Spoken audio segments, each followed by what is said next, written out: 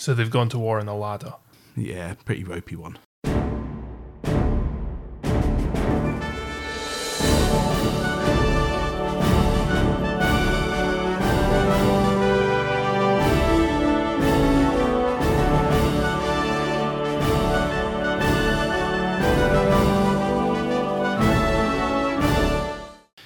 Hello and welcome to For You The War Is Over, a podcast about Second World War prisoner of war escapes, hosted by me, Dave. And me, Tony. And in this episode, we've got a double Navy escape.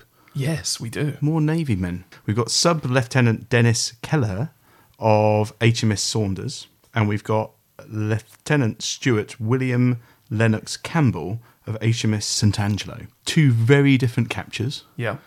But work together later on, as we'll see. And some interesting background. Yeah. Should we look at Kelleher first? Yes. Okay. So Kelleher was born in November 1918 in Dungarvan, which is near Waterford in Ireland. But he became a resident of Coulsdon. Not quite sure when, but he wasn't a particularly old man when he was captured. So Coulsdon in Surrey. In Coulsdon in Surrey. Yeah. That's right. Peacetime, he was working for the Water Board. That was his job, but he seemed to have a hobby, kicking footballs around or something like that. Something like that. Apparently, he's fairly well known for playing for Barnet as an amateur from the 1930s, actually, and quite a number of times, but I think stretching it a bit to claim that you are well known and play for Barnet. We did look up his scoring record, and it is pretty impressive. He's got a rough scoring record of 2 and 3. What I did see was he played for Barnet 358 times and was there for nearly 20 years before and after the war. So he represented his country, and he actually represented his country before the war, saying that. So he had represented Ireland 8 times during 1938 and 1939 before he actually joined the Navy in March of 1939. Now, his capture, he details it a little bit in his report, and it seems quite chaotic. And that's generally because his capture occurs during effectively the fall of Tobruk, which was the second Battle of Tobruk, which ran from 17th to the 21st of June 1942. Now, we have covered the first Battle of Tobruk, which is otherwise known as the Siege of Tobruk, which was an 8-month siege of the town by the Germans during 1941. I don't think we've done anything on the second battle, so I'll cover a little bit here, even if it's just as a refresher. But effectively, following that 8-month siege, the German forces that had laid siege were actually relieved in December and replaced by fresh, clean troops, whilst the Allies, they stockpiled massive amounts of reserves around the port. I mean, it had been quite symbolic, this struggle to hold Tobruk, so Churchill saw it as quite an important thing. But the war was changing. The Desert War was always moving. The Desert Air Force actually ended up moving effectively into Egypt, which became effectively beyond the useful range of defending Tobruk, so it was a matter of time before things were going to go wrong. The garrison itself ended up being refreshed with new troops who were basically fairly inexperienced, and because again they were trying to hold the position quite a lot. I think something near a third of them were non-combatant support troops effectively, so there wasn't a huge amount of experienced manpower there, but they did strengthen the defences around the east and around the west. Port laid to the east and where they laid up most of the supplies, but unfortunately there was a weak point that the Germans had discovered in the eastern defensive perimeter, so they were able to attack into there. They effectively captured the port, cut off the supplies to those that were defending the western side, and there are many factors, but through in particular issues with communication between the higher powers and things like this, the fall of Tobruk became the second largest capitulation of the British Army after the fall of Singapore. So it was not a good time, as we will see from Kelleher's report. So he starts off by saying, on the 21st of June 1942, all ships other than small landing craft were sent out of Tobruk harbour. At 4:30 in the afternoon on that day, I was sent to an embarkation jetty in Tobruk and told to await orders. At 6:30 in the evening, the Germans entered the town with tanks and opened fire on all ships in the harbour. All service personnel in the area boarded the available ships. I was in a small tank landing craft, and within a few minutes of embarking, the engine was hit and the craft set on fire. We drifted around the harbour for some time, but being unable to control the craft, we abandoned ship. I got into a small boat, which was immediately upset. I swam ashore and reached land about 9:30 in the evening. All that night we collected wounded, and the following morning, which was the 22nd of June, I was captured by the Africa Corps. So it sounds quite chaotic, really does. He then goes on to say, I was sent to Tobruk Aerodrome, where there were about 45,000 prisoners of war. Now, I haven't managed to verify that. The number goes from as low as 30,000 up to 40,000, but a significant number of captured personnel that the Germans now have to deal with. And he says he remained there for 3 days. He was then sent to Italy via a number of camps, including Timony and Benghazi, which we've covered before. And he ends up in Bari, the transit camp, in the July. And then it seems he moves around quite a bit over fairly short periods, because he was to leave again in August of 1942 for Campo 21 Chieti. And he stays there until April 43 before being moved on to Campo 35, Padula. And then in July of 43, he goes to Campo 19 in Bologna, where he stays until September 1943. So no escape attempts up until then, no sign that he wants to get out. And he's probably actually, after the chaos of his capture, he's looking to take a bit of a rest, one would have thought. So that's Kelleher. So I think we'll have a look at Campbell. Yes, so Lieutenant Stuart William Lennox Campbell was born in May 1921. He was from Westcliff-on-Sea in Essex, and he was a student. So he already had a short service commission, which obviously with the outbreak of war was eventually cancelled, and he was not given an ultimatum, so to speak, but he had two options. He could either join up there and then, or he could wait for his call-up papers, and he decided he was going to join up. Now, he got passed around a bit. He joined up as a seaman, and he ended up being put on a number of little boats sent out to India, and he ended up in Egypt, but he ended up being selected to learn to fly and join the Fleet Air Arm. So he ends up, long story short, flying something called a swordfish. Now, a swordfish is a mightily impressive aeroplane today for the fact that you look at it and think people went to war in that, because it's like a First World War biplane on massive steroids for its sheer physical size, but not its power, which was one of the major issues with it. And the fact that people go to war, I mean, if you met a swordfish pilot today and you were wearing a hat, take it off. The thing, it had a purpose. The purpose was basically you could put a great big torpedo underneath it and you could fly it off a ship, because it flew incredibly slow. So it was great for operating off of ships, but that's incredibly bad for people shooting at it because it's incredibly slow. Now, it served that purpose, but obviously, I mean, I've done some work on statistical losses for various units and things like that. And unfortunately, if you were to join a unit and the likelihood was that you're not going to survive the war, it would be a swordfish-equipped torpedo bomber squadron operating off of a carrier. I mean, you are talking dangerous in many different ways. And in particular instance, if you want to have an idea about going to war in a swordfish, you normally had a crew of 3. Pilot, obviously, to fly it, an air gunner to defend it, which was a gun in the back, and it would normally have a navigator stroke wireless operator. The equipment that it carried was fairly basic, so it didn't really have proper radio. It had Morse. So you sent Morse to the other aeroplanes, or you flashed a light at them. However, the main problem with the swordfish, and this is why they have to fly in multiples, is because it had so little power that if you wanted to put a torpedo under it, you had to take one of the men out. But yeah, so unfortunately, because of its lack of power, you did have to take one of those crewmen out. You can't really take the pilot away, and it's really not a good idea to take the gunner away. So you basically lost the navigator. So when these things went to war, often one of them would go in with no ordnance to carry out the attack because it needed to carry a navigator. So you would find that the lead aircraft would carry a navigator and no torpedo. The supporting aircraft would carry the torpedoes. Of course, the problem is then you lose the leader, you've got no nav to get back. Hence, further, the rate of attrition in this truly awful aeroplane. It's like to war with a potato gun.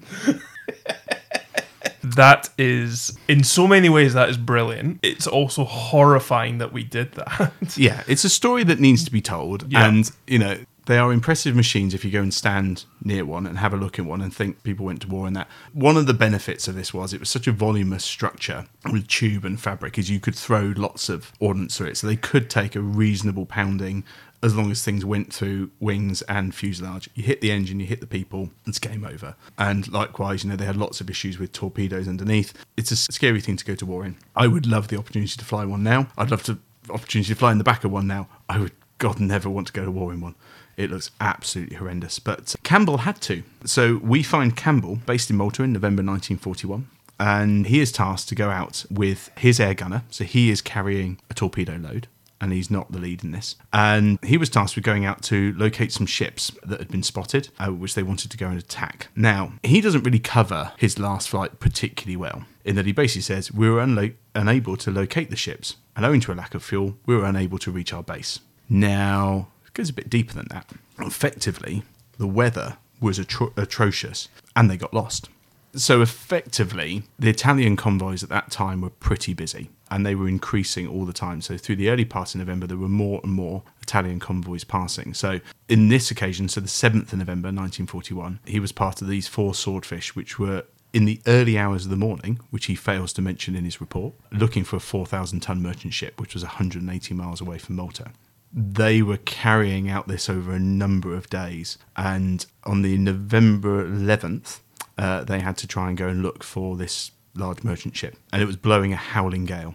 They ended up heading off into pretty awful weather, and the senior pilot, who was the leader, who had the nav, they didn't have any radio communication, as I mentioned, so they were basically relying on basic Morse code, and basically the weather deteriorated to the point that they were down to 500 feet above the sea in the rain.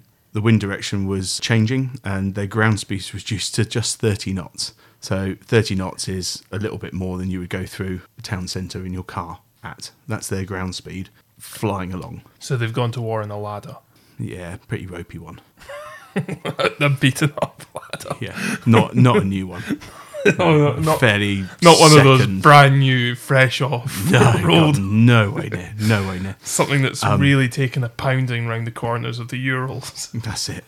So sadly, they were completely lost. They basically spent an hour flying around trying to work out where they were. Bit difficult above water, in the rain, in the dark. And canopies on this either? No, it's open cockpit. Okay. Yeah, it's completely open cockpit. Bonus. And it's November, although they are in the Mediterranean. But I don't think that particularly helps. And eventually they saw an island appear. They didn't know where that island was. So they changed direction and tried to basically find Malta, effectively, their home base. They were trying to communicate back by Morse to try and get a fix because there was some basic radio direction finding equipment. They couldn't get response. So they are stuck above the sea in bad weather and they don't know where to go. Now, at this point, the leader had to basically admit that, well, the quote is, we were in one hell of a situation. So they were lost. There were 3 relatively inexperienced pilots behind the leader. Effectively, their only prospect was to ditch in pretty rough seas, potentially near an enemy shore. If there was one close, they can't see. They're at 500 feet in the dark, in the rain. This went on until they'd been in the air for 3.5 hours, and they still could not find Malta or any sort of recognisable piece of land. But their rough estimate was that they were potentially nearly 300 miles away from their home base with next to no fuel. So they thought they'd dead reckon it for Sicily. Better to survive and be captured than never found at all, and ditch their planes as close to Sicily as they could. Now, they carried some equipment that they didn't want to get into enemy hands, so they basically spent the next time using their dead reckoning whilst also ditching equipment overboard, which can get captured, and they slowly started to ditch as they ran out of fuel. Now, some were picked up by trawler. In this case, Campbell didn't get picked up by a trawler. They got into their dinghy after they ditched in the water, and for some reason, that dinghy was leaking, and they were facing basically a long swim in a howling gale, which is what they did. They swam ashore to find land. They came into Sicily, effectively, onto a beach, absolutely exhausted, and were captured. Now, turning back to his report, he mentions that they basically started wandering around the countryside looking for food. There were several search parties out looking for them, and the next day, which was the 12th of November, they were picked up by 2 Italian soldiers. They were taken to the local police station, and there they met the crews of the other 3 Swordfish aircraft that had been on the same mission. The 4th plane was missing. The next day, we were taken on to an aeronautical HQ in Palermo, where we were given fresh clothes. We were interrogated here and asked about our aircraft, where we had come from, and our mission, etc. We gave only our numbers, ranks, and names. We spent 4 days in Palermo, being housed in a hotel taken over by the Air Force. He then goes on to say, on the 16th of November, we were transferred to a quarantine camp near Rome. We were each put into a separate room and not allowed to converse with another. A man claiming to be a member of the Red Cross, we believed him to be a stool pigeon, which is interesting, visited us each day. He always carried out his interrogations in the form of a friendly conversation and asked us where we had come from, what mission we were engaged on, and the type of aircraft we were flying. He carried with him a notebook containing a good deal of information about Malta, names of squadrons and personnel attached, etc. He said he had obtained this book from an airman who had been shot down in Sicily. Our treatment during the 16 days we were here was reasonable and the food was good. Yeah, so after the quarantine camp on the 2nd of December in 1941, he was transferred to Campbell 41, which is in Montalbo. And he was to remain there for quite a while, in fact, over a year, and ultimately leaving in January 1943. Now, he states that during this time, I took part in several tunnel schemes. We suspected a stool pigeon in the camp as our tunnels were always discovered, one of them being found the day it was completed, which is suspicious, I must admit. Campbell also put forward a scheme of his own to the escape committee, which was accepted. Now, the plan for that one was that there was a cinema in the campgrounds to which the Italians used to take their wives. And although it meant getting past the sentry to reach that from the campsite, the intention was to try and mingle with the crowd as they were leaving for a performance and get out that way. However, he was transferred before he could put this scheme into operation. Now, in January 1943, he was then transferred to Campbell 35 in Padula, and he was to remain there from January until July 1943. Now, he does state that he didn't make any escape attempts from this camp because most of the time he was there, he was suffering from stomach trouble. But what is significant about his time there is that is where he overlapped with Kelleher. Ah, right, okay. So Campbell was in Campbell 35 at Padula from January to July 1943. Kelleher joined him in April 1943, and both of them were transferred out in July 1943 to Campbell 19 in Bologna. So this is where the two strands of these two escapers come together, and from here on in, they effectively overlap. Ah, okay. So having arrived in Bologna in July 1943, from then until the 9th of September, they were to be held by the Italians. Now, we have covered the Italian armistice. We have. Extensively previously. You can check out any of our previous Italian escapes. And please do. And please do, yep. Hargis, for example. Yeah, that's a good one. Sam Derry was, of course, from Italy. Of course, Sam Derry, Yeah, yes. with Claire Derry, who came on, his daughter came on and joined us. So that's another Italian escape. Episode 12, Series 4. I think so, yeah. A fantastic episode. Yeah. So that we have covered Italian escapes fairly extensively, so we won't go back over the armistice, but basically around about early to mid-September, the Italian armistice was signed. Suddenly the Germans appeared and were taking over the camps. POWs were told to stay put. This was not a popular order. So Campbell states that around about 0400 hours on the 9th of September, a bugle was sounded in the camp and the prisoners of war were told the Germans were approaching. As a result of this, there was a mass attempt by the prisoners of war to escape both from the front and back entrances to the camp, which just sounds like a mad scramble as far as I can tell. Yeah, indeed. However, the Germans had already surrounded three sides of the camp and started to fire on them. Now, all of those who were escaping by the front entrance were pushed back by this firing, and one Australian Army officer was killed and 2 people were wounded. However, most of those who tried to get out by the back entrance were rounded up and sent back to the camp within a few hours. At dawn the next day, so we're now on to the 10th of September, the Germans set them free into the camp again. Now, this is an interesting detail because he states they apologised for firing at us but said that they'd been informed that we were armed. Interesting. Sounds like a convenient excuse to me. It does. During the next 3 days, we were well treated. When we were told that we were to be transferred, it was stressed that we were not being taken to Germany but only being moved from the battle area. I have to be honest, I'm not aware that the front was that close to Bologna. So I must admit, this sounds like one of those German excuses where they cover up their true intentions in order to get the mass to acquiesce. So around the 13th of September, they were then moved by truck to the nearby station, and there they were put into cattle trucks, where he states that there were 36 men in each, and they were only allowed to take with them what they could carry. He does state that during the journey he did try to make 2 attempts to escape. On one occasion he tried unsuccessfully to cut a hole in the side, and on the other occasion he broke away after having filled up his water bottle at a station. However, he'd only gone about the length of the train before he was recaptured. Now, interestingly, Kelleher also tried to make an escape on the train. He wasn't in the same truck, but he tried the same cutting a hole in the side of the truck around the same time, but neither of them succeeded and neither of them were coordinated. Ah, interesting. Which seems quite long odds given that they were later to succeed together and that they both had unsuccessful escape attempts. It does appear that Kelleher and Campbell were by no means the only ones to make an escape attempt on these trains, and we have seen that before. Again, returning to Sam Derry, he is one who just jumps from a train. Yeah.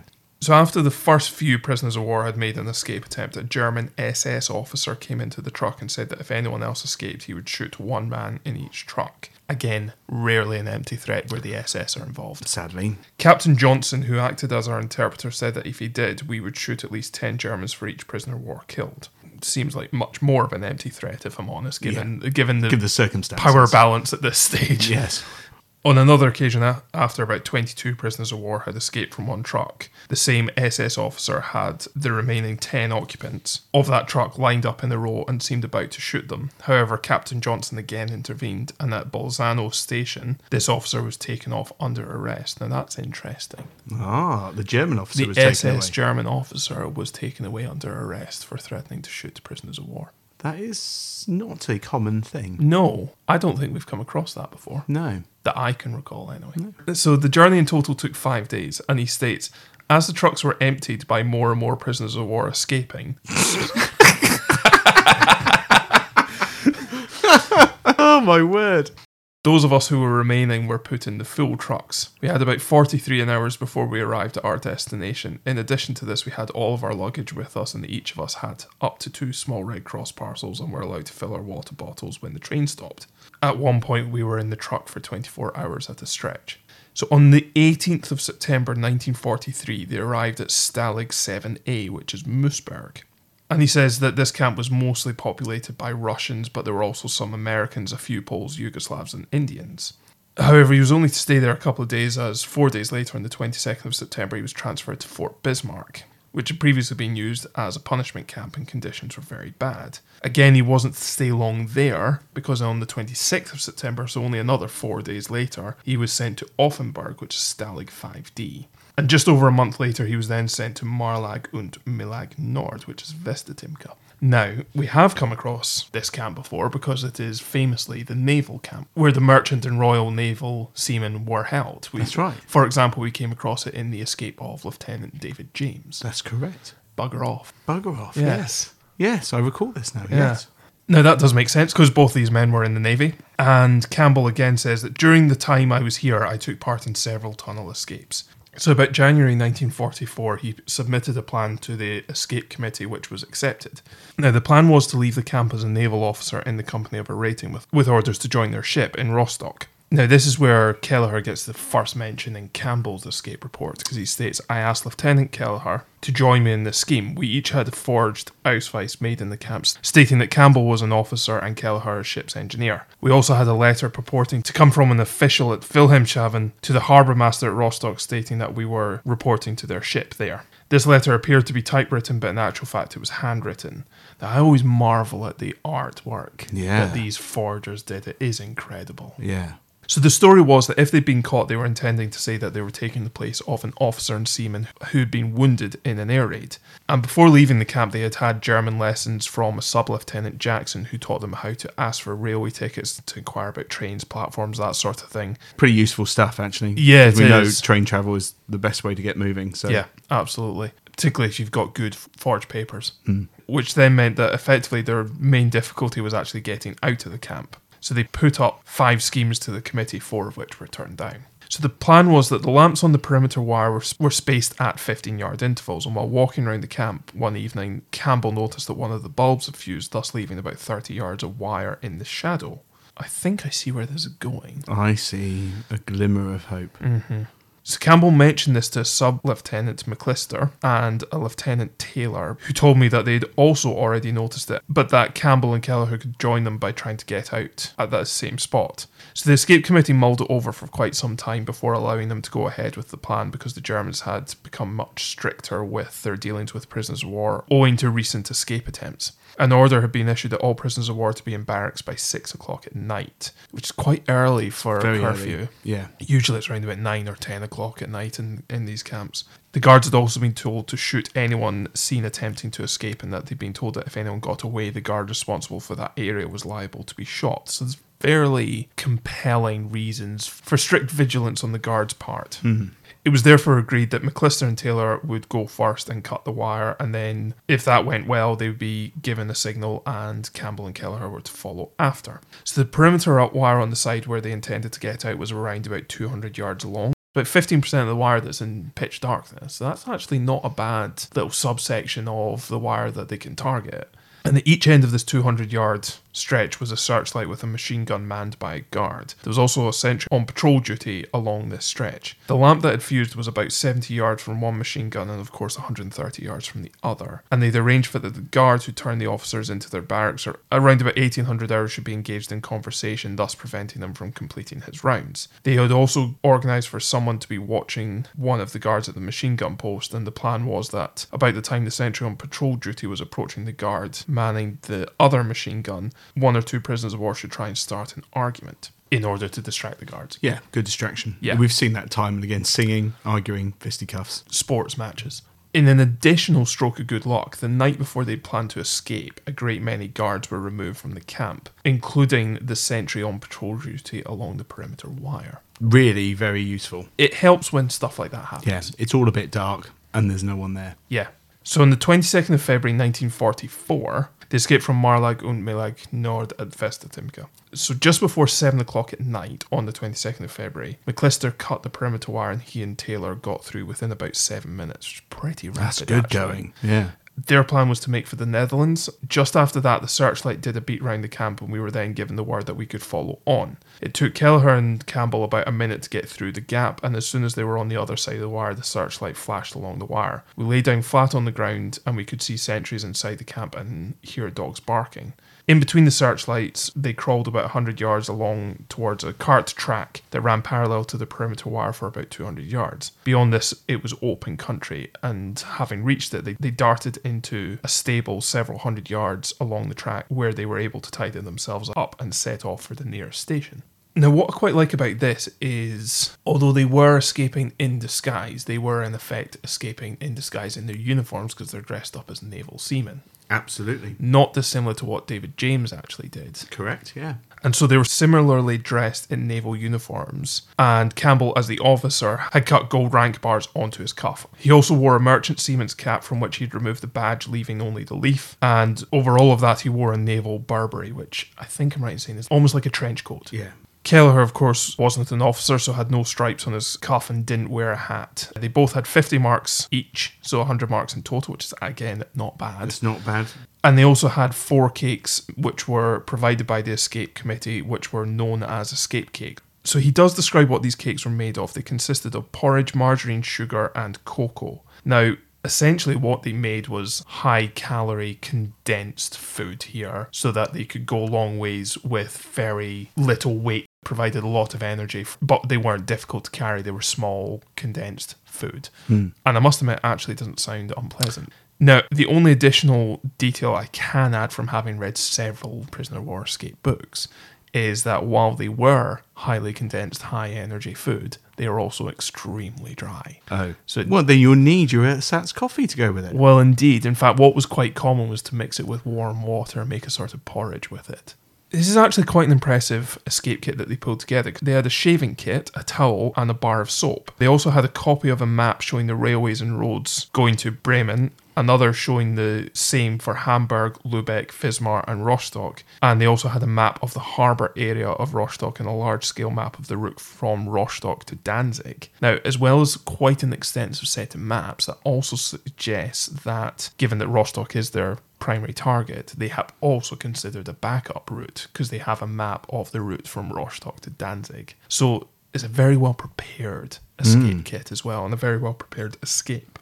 So having reached the nearest station, they'd hoped to catch the last train to Bremen, which left at 8 o'clock at night. But when they arrived there, they found that they had missed it. Now, they were anxious to get out of the immediate area before the alarm went off, so they decided to walk to Bremen and try and catch a train to Hamburg, which they thought left at about 2:30 in the morning. Now, Bremen was only about 30 kilometres away, and they arrived at Bremen at around about 1:30 in the morning, having walked for 5 hours. Wow. So they have now reached Bremen, but they still have about an hour to wait until the next train. And in fact, in an additional stroke of luck, they were told that the train was running late and would not be leaving until 4 o'clock in the morning. So after buying a glass of beer, they then spent the night in the waiting room. So they've kind of lucked out a bit here in that while they did miss their initial train from the nearest train station, they've still managed to get to where they need to be. Exactly. And they have a beer. Everyone's a winner here. Everyone's a winner. And we have seen that before, actually. I mean, what would fit in? Early hours of the morning, you missed your train, have a beer. Yeah. It's basically like airport travel now. So there was no control on the train to Hamburg. So there was no paper checks or anything like that. And they arrived at Hamburg at 7:30 the next morning. Now, they had booked tickets for Rostock, but when they arrived in Hamburg, they saw that a train that was leaving almost immediately for Lübeck. So they decided to catch this train as they were anxious to get clear of Hamburg, which he's already said. So that does kind of make sense. An opportunity presented itself and they decided to take it. Absolutely. Now, on this train, they were asked to produce their Ausweis, which of course is the papers. The official did not seem very impressed with them until Campbell produced the letter that had been forged for them. He was satisfied by this and let them go. And so they got into Lübeck at around about 9 o'clock that morning and went straight to the docks. Now, they immediately went to the unguarded part of the docks, and there they saw a Swedish collier. They were unable to board it immediately, as there was a sentry walking up and down just in front of it, but they decided to return and try and board it later that night. So they therefore went back to the station and caught a train to Wismar, hoping to catch a train on the single track to Rostock. On arrival at Wismar, they found that there were no trains for Rostock, so they wandered around Wismar and then came back to catch a train to Lübeck, reaching Lübeck at 10 o'clock that night. So having arrived back in Lübeck, they then went back to the harbour intending to board the ship that they had seen that morning, but found that it had already sailed. And by this time, their feet were extremely sore, so they went to a cafe nearby. At that cafe, they were interrogated by a local German civilian who asked them what tram they were waiting for, because this was nearby the tram station. And when they mentioned a local one, they were told that it didn't run and therefore they couldn't wait where they were.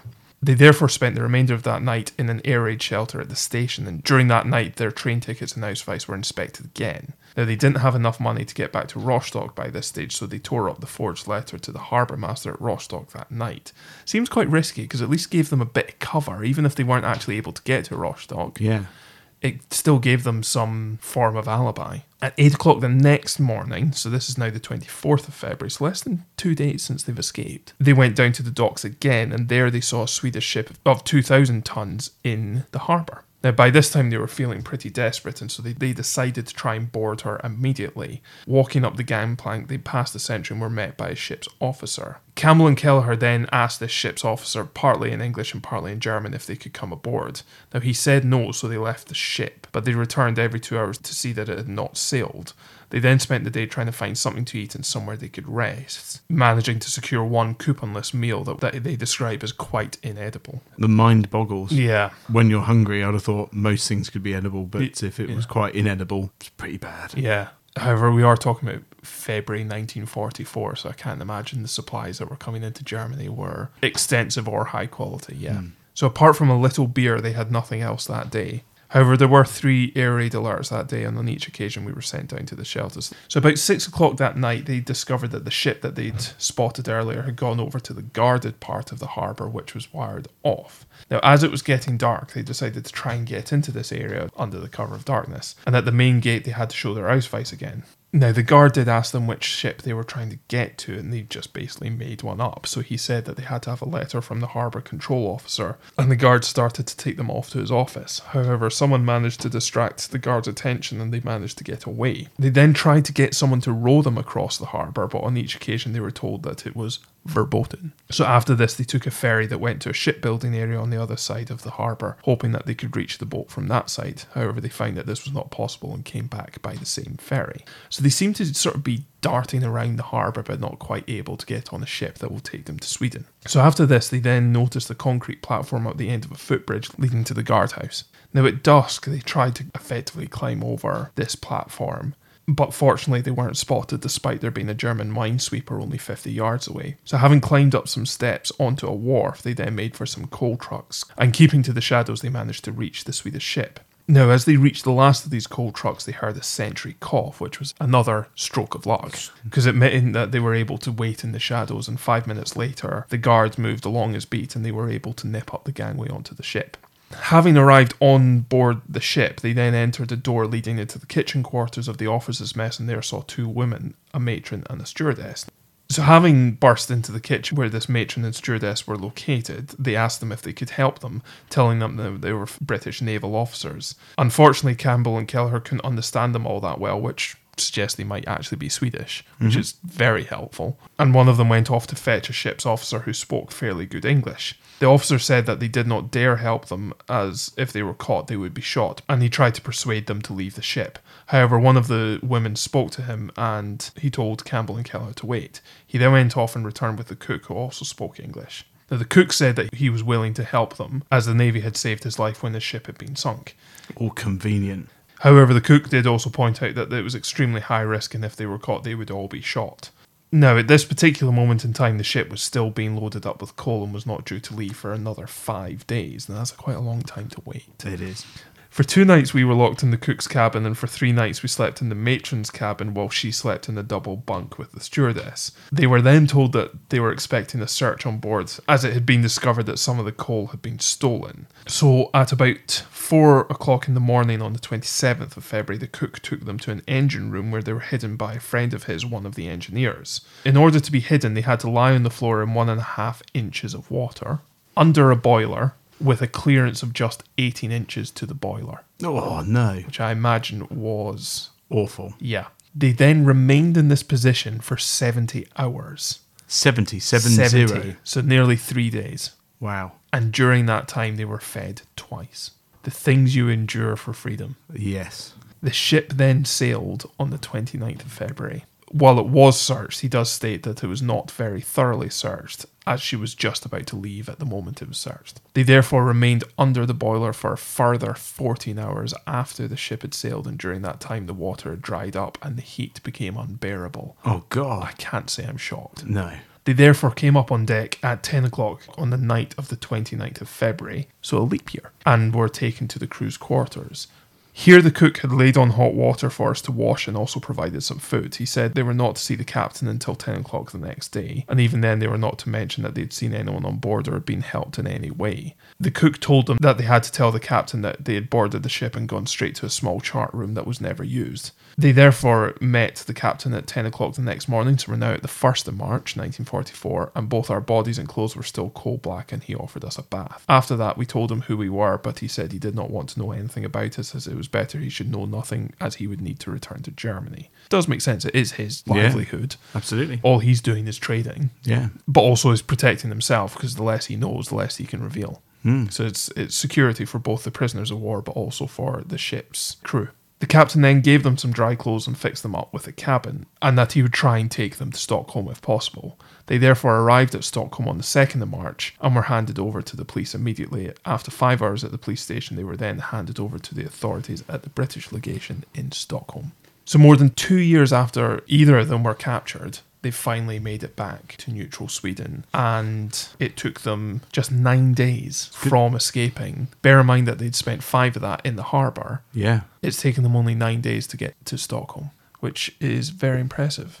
It is indeed, yeah. I did actually get a little bit of info on them. Some of it's conflicting. I found one of these football history website which claims that Kelleher, upon returning to the UK, went straight back to playing football, quoting 3 days after returning to the UK he was back on the football pitch. Now I thought that was a bit far-fetched, because you'd have thought he needs to give his report and probably even get checked over, maybe, to make sure he's okay. Do a medical, yeah, before returning things. Now there's actually a bit of follow-up from Campbell, who describes the situation a bit clearer. He says they were flown to Scotland, as we know, coming back into Lucas. As they were travelling down to London by train, someone saw them in their civilian clothes and assumed they were shirking military service and handed them a white feather.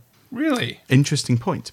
They then go on to say that the Admiralty required them to stay in London for debriefing on what they had learned about Germany during their escape. It goes on to say that one night in particular, Campbell left his hotel during an air raid to go and help rescuers, returned to find a bomb had fallen on his hotel, killing everyone inside. The result of that was, the next day, was that Campbell's family was told he was dead.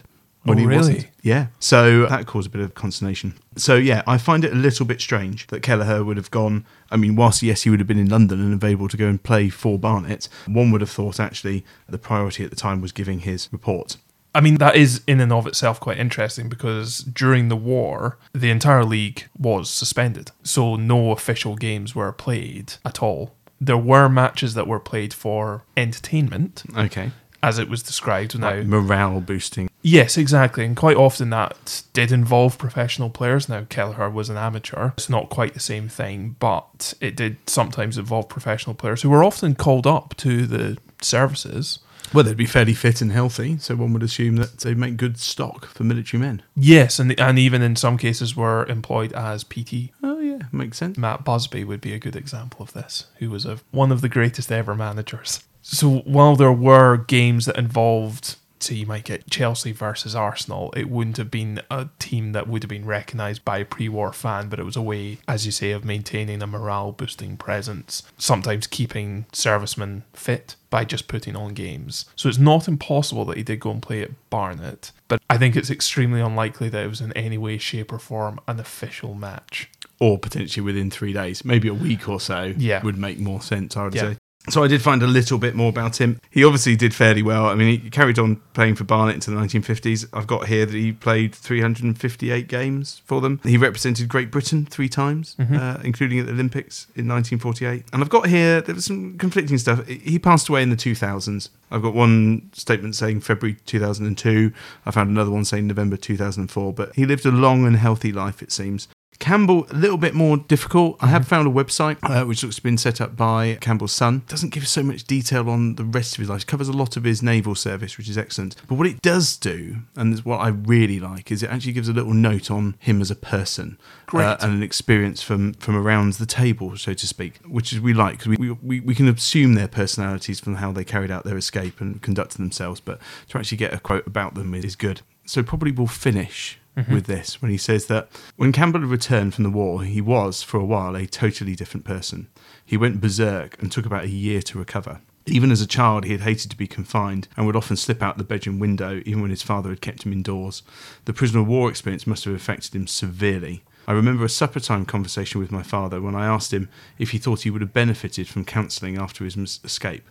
I wondered if he would be dismissive, but instead he said yes without hesitation. My mother was very surprised. That is an extremely interesting quote, of course, from someone who grew up with him. I think that does come out in his report. Even as a child, didn't like being confined. The fact that Campbell, unlike Kelleher, did make repeated escape attempts, was involved with every tunnel scheme going, as far as I can tell, that certainly does bear out. And even just from his report, there seems to be a certain degree of restlessness about him that I think also comes through, almost running to the escape committee with every single idea that you can come up with, which is great for us. But I feel that does come across in his report and his escape attempts, just that restlessness, that unwillingness to be confined, and also the impact that having to lie underneath a red-hot boiler for 14 hours more, after having already laid there for 3 days. Yeah, must have really taken its toll on him, but the prize of freedom that must have by that point been quite tantalising must have borne him through, but the psychological impact of that must have been also quite a heavy one for him, I would imagine. So I think that is a great escape. I think it's brilliant. I think it's wonderful. Yeah. And 2 extremely interesting, very different characters, but 2 extremely interesting characters. And actually Kelleher had an interesting story to tell as well. A footballer in his own right, played for Barnet hundreds of times. And actually what I do find interesting about, he played for both Ireland before the war and Great Britain after the war. Given that he was born in 1918 in Ireland, but of course after the Easter Uprising, but before the establishment of the Irish Free State in 1922, quite possibly was eligible to play for both countries. The rules back then were also very different, but I do find it quite interesting that he, given the political context of these 2 countries, that he did play for both Ireland and Great Britain. And particularly in the Olympics, which of course back then the rules around amateur status were much stricter than they are now. The fact that he did remain an amateur while playing for Barnet is also quite an interesting touch as well. Indeed.